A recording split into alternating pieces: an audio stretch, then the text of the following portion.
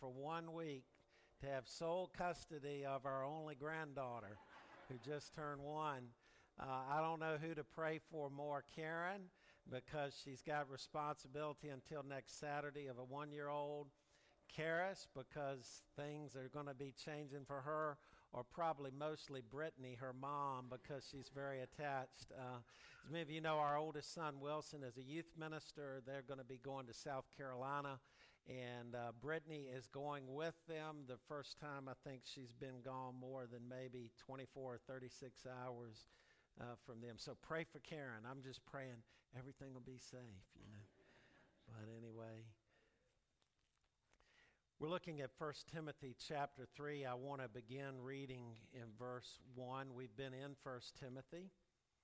As you're turning there, I was amused this past week to read a job description for a pastor that was developed and posted a number of years ago in the Christian Beacon.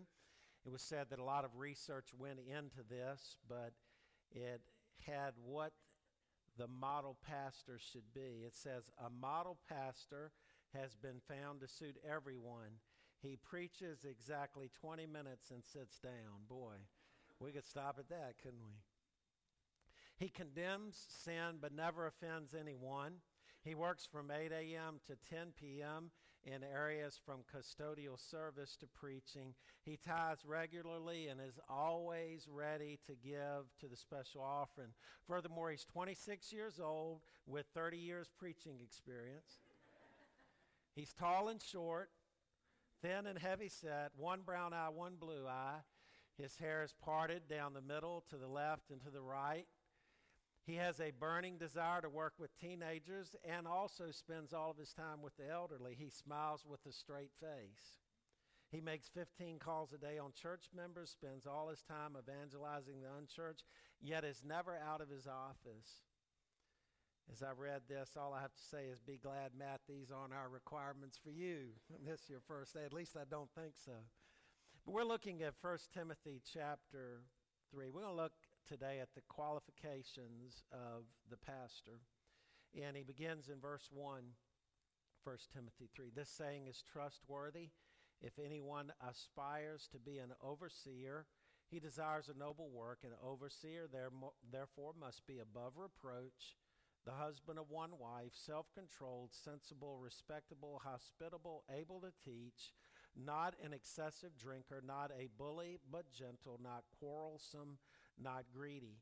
He must manage his own household competently and have his children under control with all dignity. If anyone does not know how to manage his own household, how will he take care of God's church? He must not be a new convert, or he might become conceited and incur the same condemnation as the devil. Furthermore, he must have a good reputation among outsiders so that he does not fall into disgrace and the devil's trap. Let us pray. Father, as we look at the qualifications of an overseer today, I pray, God, that you would speak your truth. Father, we know that pastors aren't perfect. I'm a testament to that.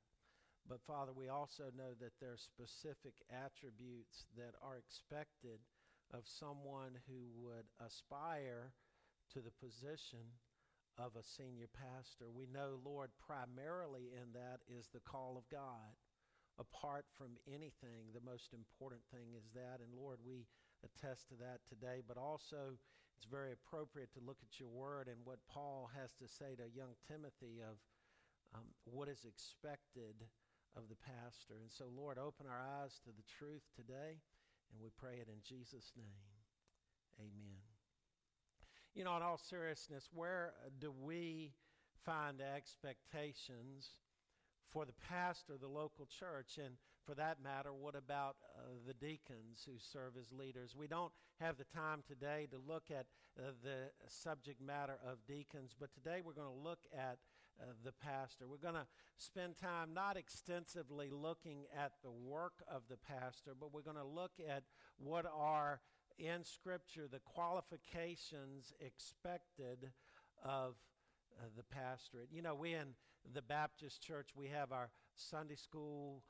We have our teachers in there. We have our committees. We have many people who labor hard. Yet in the Baptist church, we understand that there are two God-ordained offices of ministry, that of the pastor and that of the deacon. These are God-ordained positions. God calls individuals into this. As we're continuing our study in 1 Timothy, we come to chapter 3, and we see that our God of order that we have agreed on as we looked last week, God is a God of order. He ordered creation. He orders days.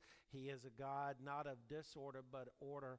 Also has a prescribed order for governance in the church. And unlike the unreal earlier description, we see that while the standards and expectations of the pastorate are high, they are not unattainable or unreasonable. In fact, if a church is seeking to call someone into the pastorate, they should begin by looking at these qualities that are expected of one who would lead in the church. So I want to look at the two positions, but again, I knew last week as I was beginning this subject, if you remember, I said over the next week or two, I had a feeling it would take 2 weeks to do this. And so we're going to look at the office of senior pastor today and then deacons next week. First, what does God expect of the pastor?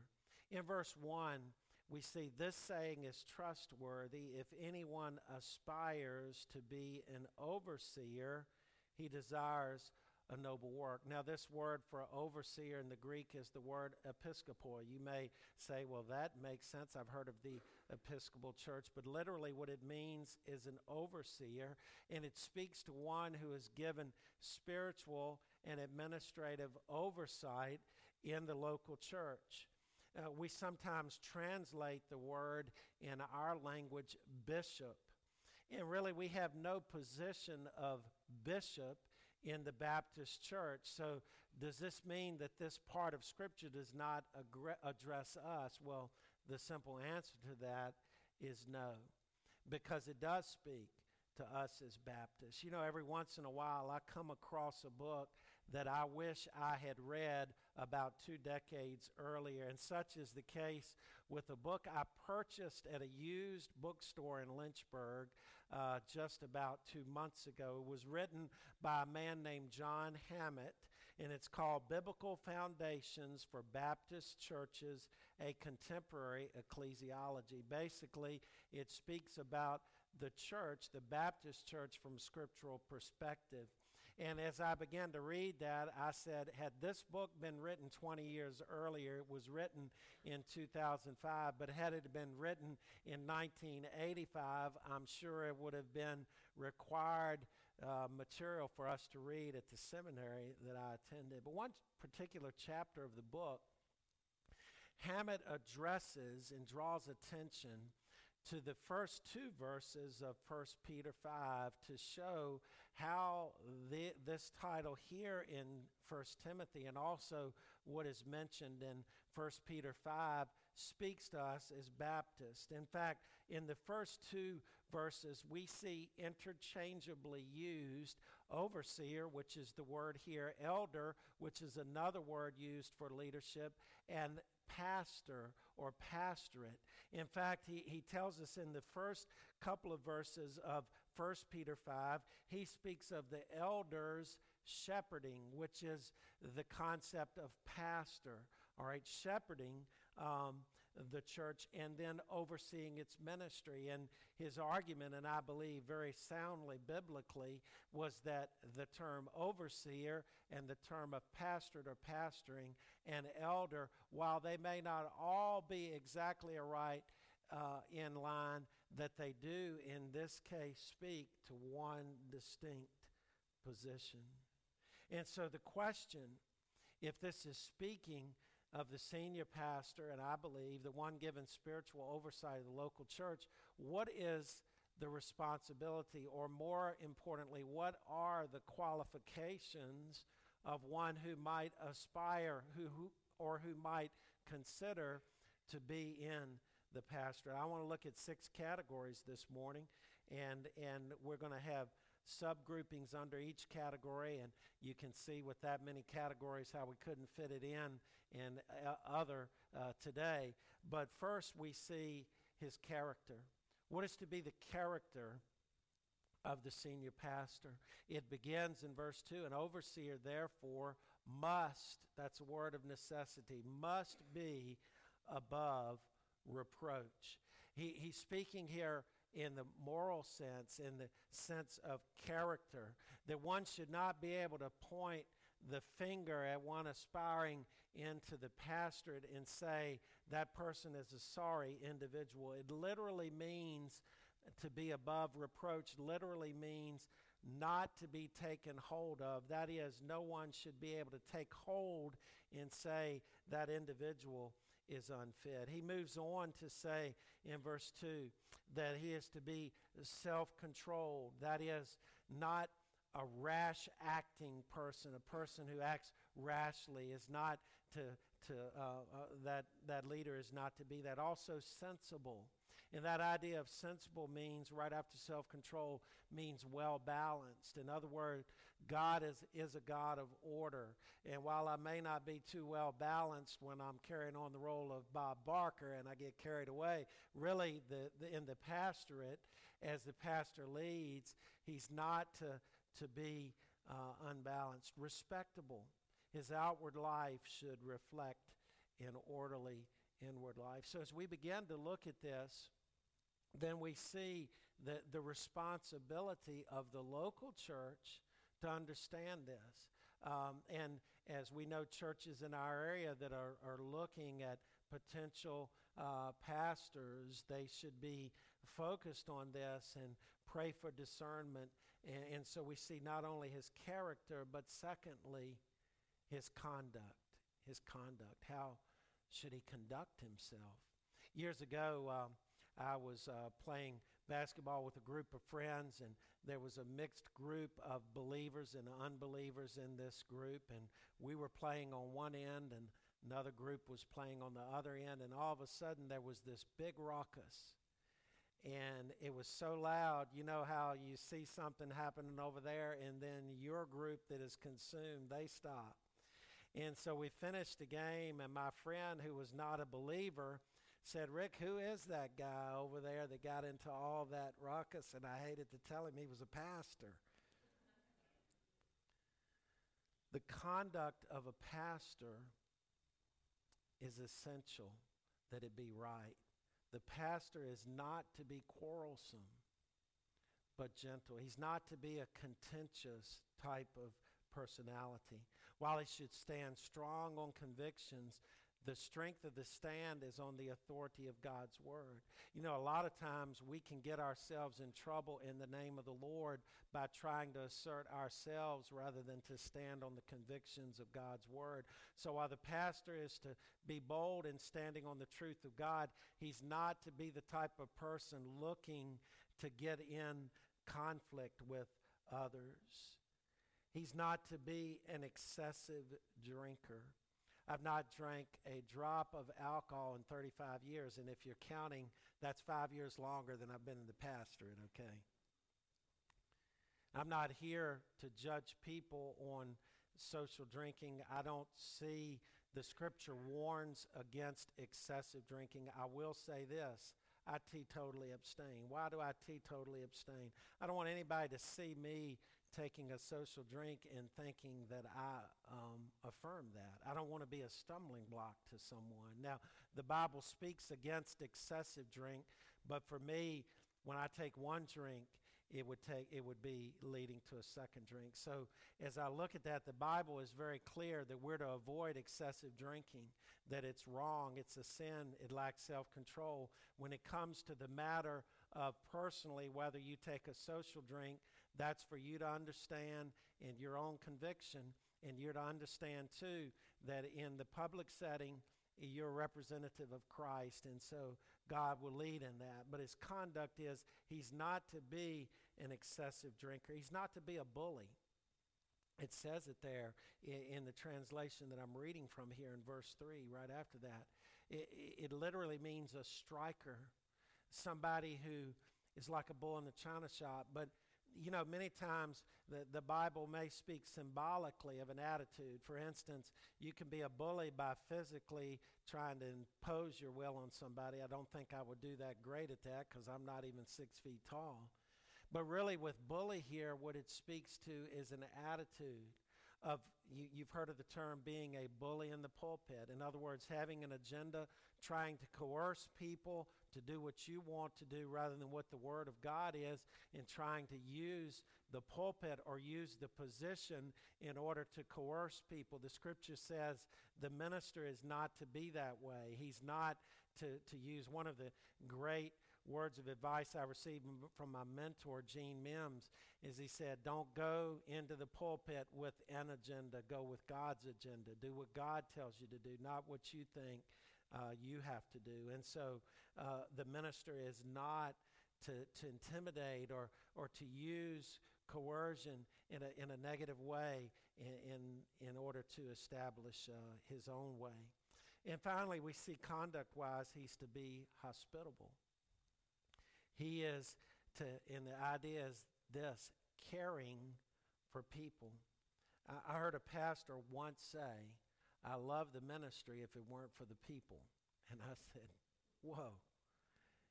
Needless to say, he pastored a church of about 2,000, so he didn't need to see everybody, but he literally said that, and I guess maybe he was frustrated at that moment, but the fact of the matter is the ministry is the people. One who aspires, who is called to the pastorate, should love people, should love the flock, should tend to the flock, and his conduct should depict that. But then we see not only his character, his conduct, but third, his motivation. What is to be the driving force of a minister? When I was in seminary, I saw a lot of great young preachers. And I thought, boy, those guys can preach. But there was sometimes that thought, are they really preaching Christ, or are they preaching themselves? And some of them, you could see how they dressed, how they presented themselves. They wanted to go up the ladder. That was the goal. Their motivation was to preach to the largest of people, to be in the highest of ivory tower. And that's not what is supposed to be true of the pastor. First, we see he's not to be motivated by desire to acquire money. It says at the end of verse 3, and right after not quarrelsome, he is not to be greedy. In other words, the Scripture says, Jesus said, you cannot serve God and mammon. If the minister is motivated by acquiring money, then he would be tempted to what?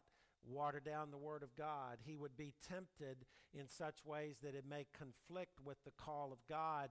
And so it doesn't mean that the minister shouldn't be paid. I'm glad about that. It doesn't mean that the minister shouldn't try to be a good steward of money, but the minister should not be controlled by money. He should be controlled by the call of God.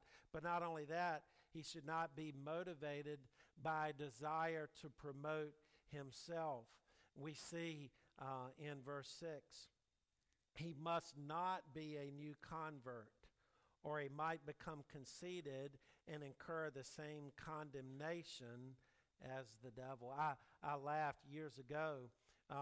We had a youth group, and one of our youth came from another area church. I won't mention the name of the church, but she was a teenager, and she was an elder in her church. And I was thinking, whoa. And my friend said one of the most funny, famous lines. He said, she's not an elder, she's a younger. But an elder, an overseer, a pastor should not be a new convert. Notice the warning. Why? Because he might become conceited. How many times, older people, have you had a life experience and you've talked to a young person and that person is just fully convinced he or she is right, and you're thinking you haven't lived long enough to see it? And he says that not to be a new convert, and that means literally newly planted, because he would incur the same condemnation of the devil. What did the devil do? The devil thought he knew better than the Lord knew. And so what did he do? He rebelled. And so there's this seasoning, this testing. Now, as I thought back, I've been here 30 years. I'm thankful that this church took a chance on a younger minister. I've learned a lot.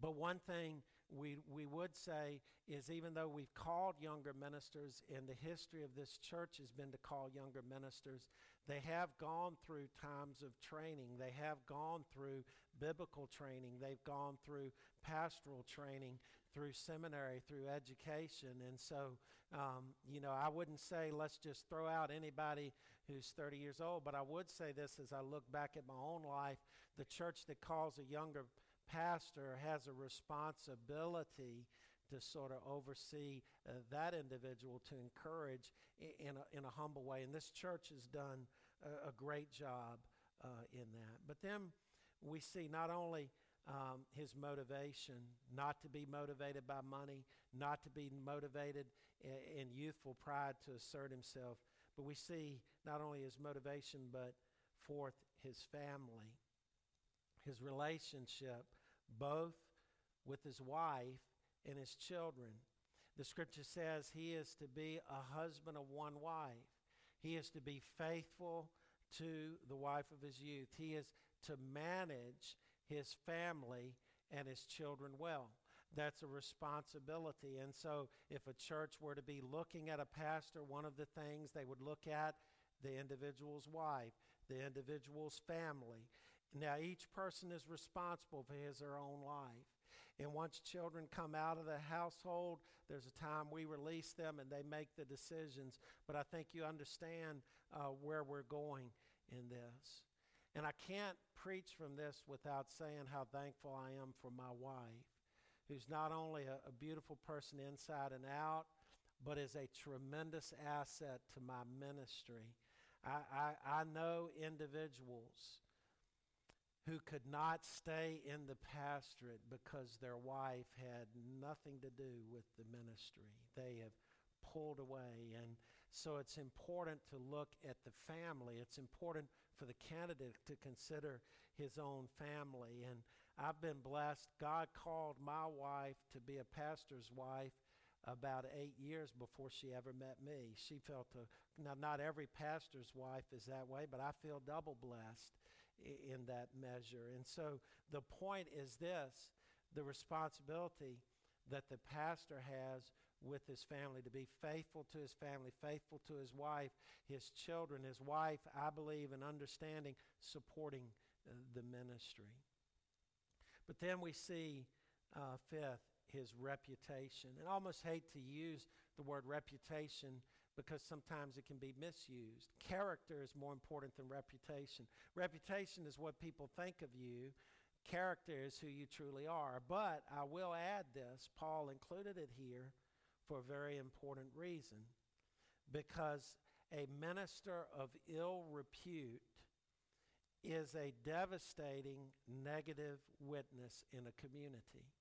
I want to say that again. A minister of ill repute to those outside of the congregation is a devastating negative witness in the community.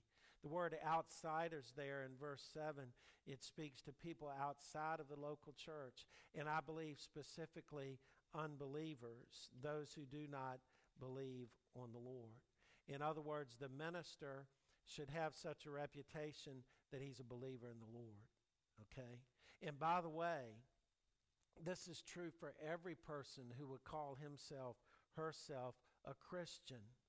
And I wonder if, and I'm sure you've probably been there, have you ever tried to talk to someone about the Lord or convince them to come into the fellowship of the church, and you do that, and then you begin to hear about a past bad experience that individual had at a church, and you're thinking, I'm fighting an uphill battle because of the attitudes of people who profess Christ, the ways how people treated them have brought a negative concept. And so this isn't only true for us as pastors, those of us who are called to be pastors, but every Christian should seek to be a positive witness. You know, I was thinking, and Randy shared with me, and I appreciate him remembering this policy that we've had over the years of the youth ministry. It may sound simple, but hopefully you'll understand where I'm going with this. But when we take a group and we're at a McDonald's or a Burger King, we always say, Step back, kids, and let an individual. Have you ever gone to a fast food restaurant and you see a bus in the parking lot? You said, oh no, oh no, oh no. But we have a policy with our youth ministry that when we see a couple come in, we step back and you go in front. You know why we do that? We do that because they see our group get in Concord Baptist Church van. And that might be one positive reflection on them, that they see, you know, these people are thinking of me and not themselves. And the girls did that. And Randy shared, I think it opened up a witnessing opportunity for someone who was surprised that a group would do that. What does that mean? The reputation with outsiders, that we don't do it to dress ourselves up. We do it to be a positive reflection on the Lord. The final thing, the sixth thing,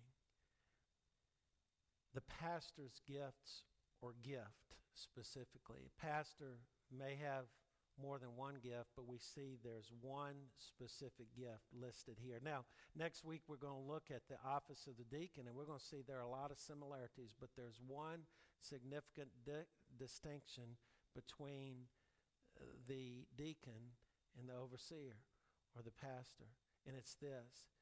The overseer, the pastor, must be able to teach, must be able to preach. You know, my friend Bruce Larson, who was in Buckingham years ago, well, we have so many funny experiences from Fort Worth and here. And years ago, we witnessed a funny story that one of our friends told us about himself. And this friend was going to preach in view of a call to two churches. What that meant in the Baptist church, he was going to preach before a committee in two different churches that were tied together as one church field. And so he would preach at both churches, and after he left, the churches would vote whether to call him to be their next pastor. Now, Bruce, as my friend, was very inexperienced and had not had much experience preaching. He was very nervous, but he got through the message. And on the ride home, he was riding with his wife, sort of reflecting on it, and he asked his wife, he said, well, how do you think I did? And the wife said, well, I heard your first message. I thought it was the worst message I ever heard in my life until you preached the second one. He told that on himself. That is a true story. His wife told him that. I've lost touch with that pastor. I know he has a pastor's heart, and as is the case with all of us that are young, we grow and develop in it. But it's required to teach. You wouldn't call a basketball coach to coach basketball if he's never thought about it or played it. You wouldn't call a welder to be a welding instructor if he's never welded himself. And so as you look at that, one of the requirements of a pastor, he must be able to teach. It doesn't speak to a particular style, but he must be able to teach and to preach the word. You know, I want to close this section on the office of pastor with this thought. There is a very important added thing to this. Paul is instructing Timothy about the qualifications of a pastor. And what he's saying is, you know, if there's someone that comes to you that says, I feel called to be the spiritual leader, the overseer of this particular house church in that context or whatever, Paul is giving him the criteria to observe. But at the core of the pastorate is a call to ministry. When I responded to the call to ministry over 30-some years ago, I was at a camp in Cleveland, Tennessee. And when I was at that camp, I'll never forget, the gentleman tried to talk me out of it. And he did this. He said, if you can do anything else and be contented, do it. It's not, can I do it? It's, can I not do it? In other words, it's not, is this something I can do, but it's something that I must do. That's the call of God.